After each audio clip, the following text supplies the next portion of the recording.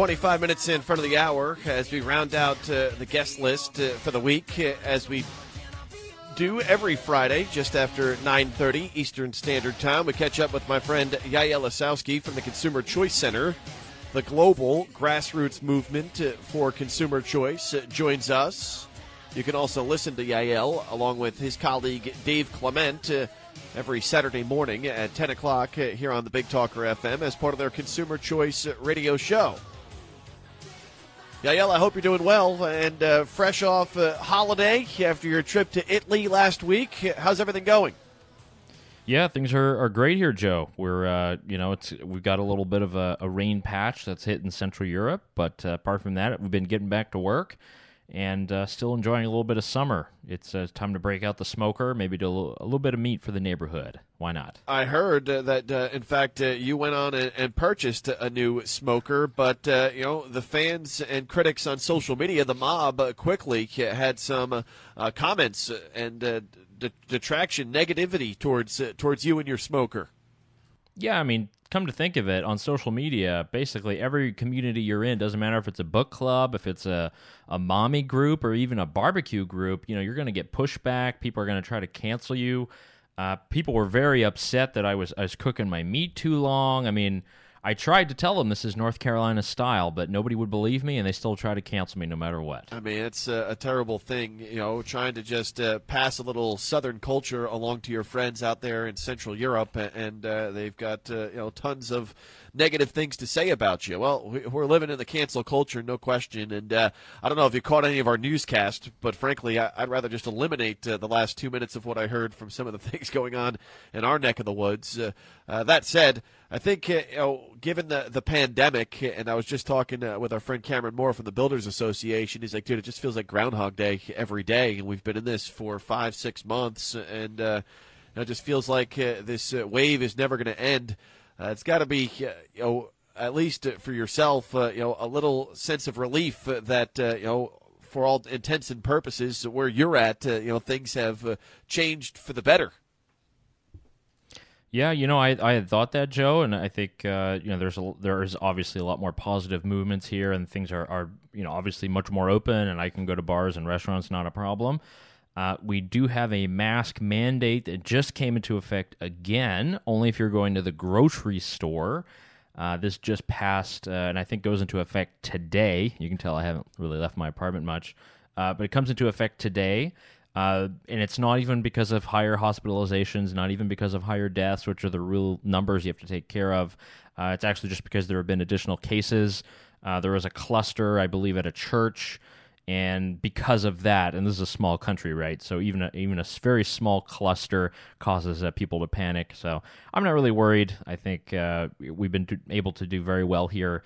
And we'll be traveling again. The family, we're going to pack in the car and probably going to drive down to Amsterdam for next week, Joe. So we're enjoying our freedom as best we can.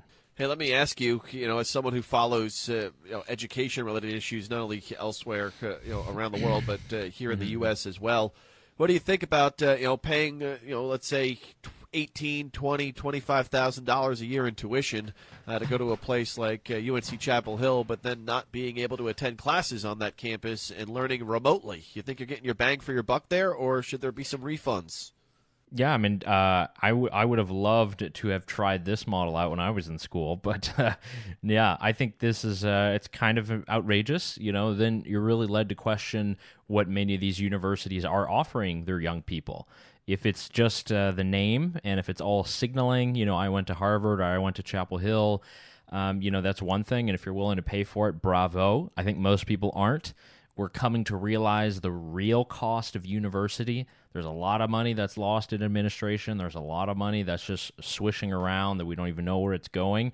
So yeah, if I was a student, I'd be pretty mad. Luckily, all of my siblings are out of university and were able to do all their courses, but yeah, I would feel very bad. And if I were a young person right now, I'd either enter a community college or start some kind of apprenticeship.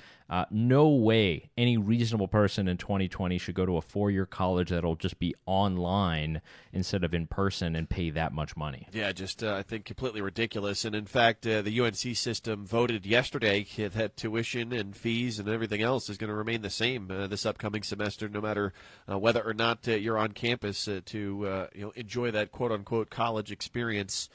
Back to the pandemic, and I know you've written about this on various occasions related to the coronavirus, along with outside issues as well surrounding just how many this lawsuit type of culture we live in here in the U.S. And if we feel that we have been shortchanged, well, we're hiring an attorney and suing you and going to file a suit and get things tied up in the courts. You're looking at this next rescue relief package that is being pushed in Congress here in the U.S. And what types of things are in there that may put an end to these frivolous lawsuits or may open the door and Pandora's box as far as liability comes and goes. Well, there no doubt for this big plan, what I think is very important for every American is the idea of getting another relief check, so that next round of either $1,200 or more that still some people have not received, but that's at least been one measure.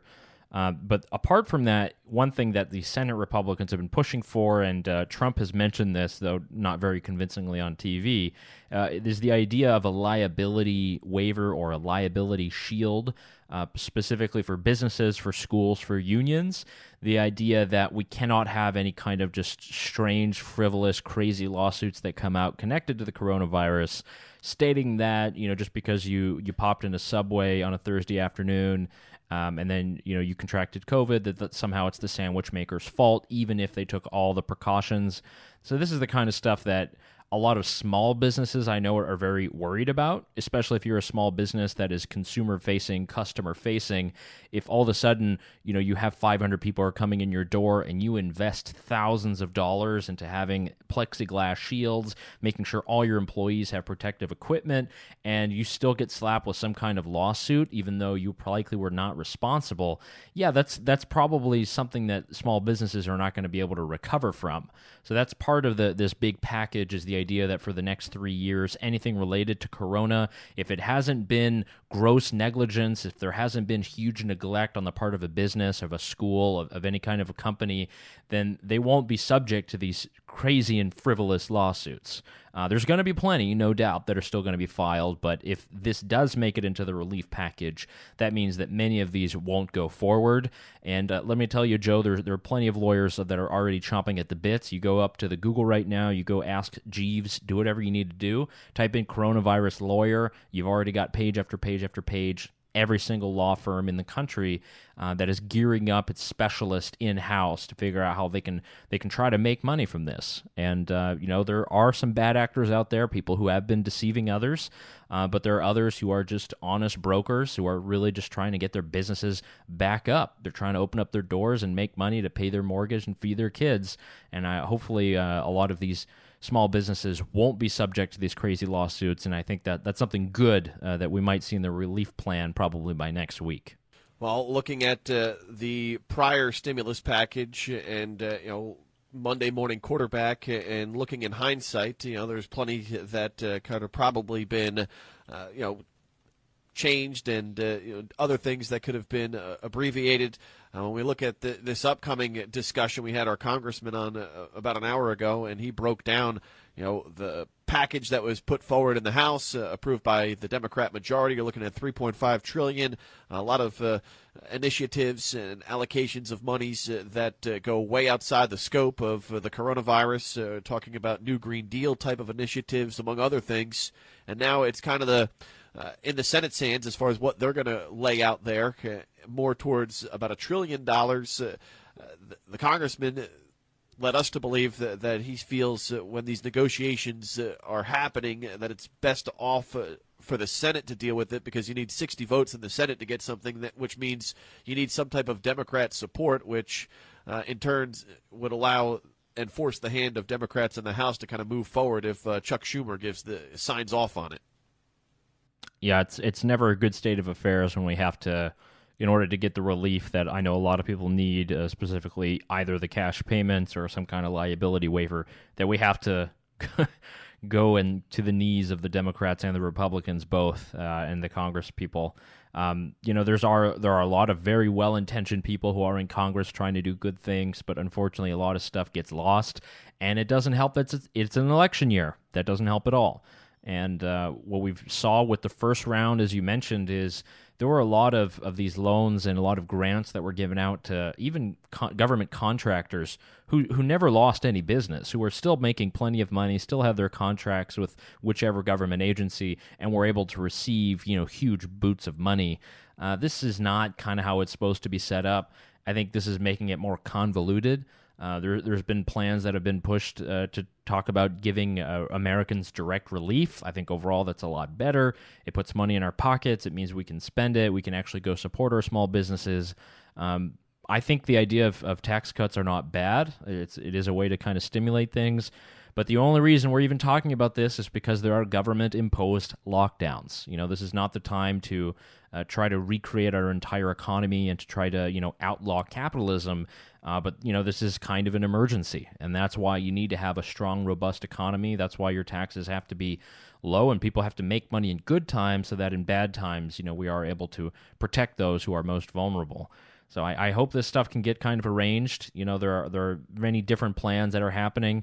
I think we're going to keep applying pressure. We want to make sure that people are able to open up their businesses and make sure that they're going to get all the protection they can, whether it be from government or whether it be from any of the things that they purchase. It looks like while some businesses are kind of weathering this storm, who knows what the long-term effects will be, if this has to continue. When we talk about restaurants only being able to seat at 50% capacity and other guidelines that are in place, well, here in the state of North Carolina and elsewhere around the country, based on each individual state, there are some businesses that have remained shuttered for the better part of what now? March, April, May, June, July. Here in North Carolina, it's the beginning of August before Governor Cooper will consider, moving into this next phase, so to speak.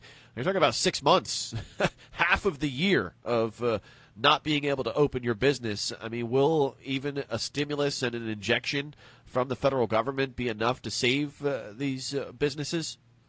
Probably not, and I think it's going to be relatively hard in various parts of the state. Certainly out there towards the beach, there's a lot of tourism.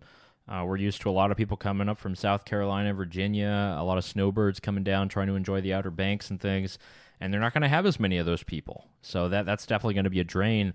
And, as much as we want a good government that's able to be very intelligent and smart, it just doesn't have all the information. I don't think no government ever will have that, and that's very unfortunate. And in this kind of circumstance, what can you really do? I think the priority should be in making it as easy as possible for entrepreneurs to either get back to work, start new ventures, to get capital if they need to do new things. I mean, there are plenty of opportunities out there, right? It's not as if all demand has been usurped. It's just that our demand is in new areas and new places. We're all buying new things. We're all trying to stock up in our homes. We're enjoying our social distancing, fun times, whatever that might be. So there is entrepreneurship that's happening. There are some people that are creating good businesses. Unfortunately, a lot of businesses of the past may not survive, specifically in hospitality. So, it's going to be a whole strange medical situation, and there's a lot that we just don't know, and there's a lot of things that we're not able to fix, with a bill or with a law. But I think what we need to do is create incentives so that people can create things on their own. Be sure we don't make it more difficult for people to be innovative, to offer people solutions. Oftentimes, the best solutions are not going to come from the government bureaus, and they're not going to come from the State House. They're actually going to come from private people who have great initiatives they start up on their own, and that's actually going to help more people out in the community than just a large grant or loan that would come from Washington, D.C. or even Raleigh. Our friends from the Consumer Choice Center join us every Friday morning just after 9:30. Yael Lisowski with us here this morning, host of the Consumer Choice radio show. It airs at 10 o'clock Saturday mornings here on the Big Talker FM. He, along with his colleague Dave Clement, bring us technology-warranted talk radio across the pond. Yael stationed in Vienna, Austria right now with Dave up in Toronto, Canada. And quickly, just talking about Dave, I'm not sure how much of a baseball fan he is, but his Toronto Blue Jays don't even have a home, and the season started already. How does that all work? Yeah, I know. We talked about that a little bit. It's kind of a crazy thing where all these sports teams, I think as the NHL is the same, they have to go to like between Edmonton and Toronto and all these different areas. For the sports world, I don't envy a lot of these business managers, and for the sports fans, it's definitely confusing. All right, and tomorrow your guest on the Consumer Choice Radio Show will be Bjorn Lomborg, and he has a new book out titled False Alarm: How Climate Change Panic Costs Us Trillions, Hurts the Poor, and Fails to Fix the Planet. That said, of course, when we talk about changing our ways in which we consume energy, scaling back on things that have provided clean, affordable energy to vast amounts of people through natural gas and other avenues that have been explored recently. When those things are eliminated under a Joe Biden presidency, in fact, the poor and the lower socioeconomic folks out there are going to have to be paying more because most of this is going to be subsidized. And, at the end of the day, we see an effort to spend trillions, and what are we going to get for it? And apparently Bjorn a little upset that the New York Times was critical of his latest book that he just published and came out on July 14th of this year. Yeah, he has the distinction of having his book reviewed in the Times, but it was not a favorable review at all, and it was actually very dogmatic. And he punches back during our interview and just really gives a great perspective on what the actual climate solutions are, what is the actual crisis we're facing, what is the real statistical model that we can kind of use to examine this, and I think it gives us a lot more reasons to be hopeful rather than pretty upset. So great speaking with Bjorn Lomborg on Consumer Choice Radio. With that said, as I let you go, why is it in some cases when we look at the political spectrum, why is it one group of people continue to just push this emergency, the world is ending type of narrative, while others try to just look at things logically and rationally and understand that there are issues and problems that we need to face and try and come up with some solutions, and in some cases solutions that have worked in the past. Maybe we need some outside the box type of ideas, but by and large it seems like one group of people on the political spectrum seem to thrive in the chaos and the Armageddon type of end-of-the-world mindset that is pushed through mainstream media on almost a regular basis. Well, Joe, to give you the historical perspective, this comes right out of the progressive era of the 1920s in the United States.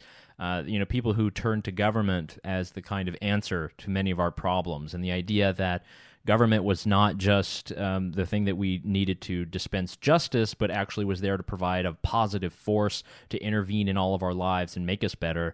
So there is a large movement ideologically that likes that, and they have for the last 100 years, and a lot of them have reared their heads, particularly in every sort of crisis.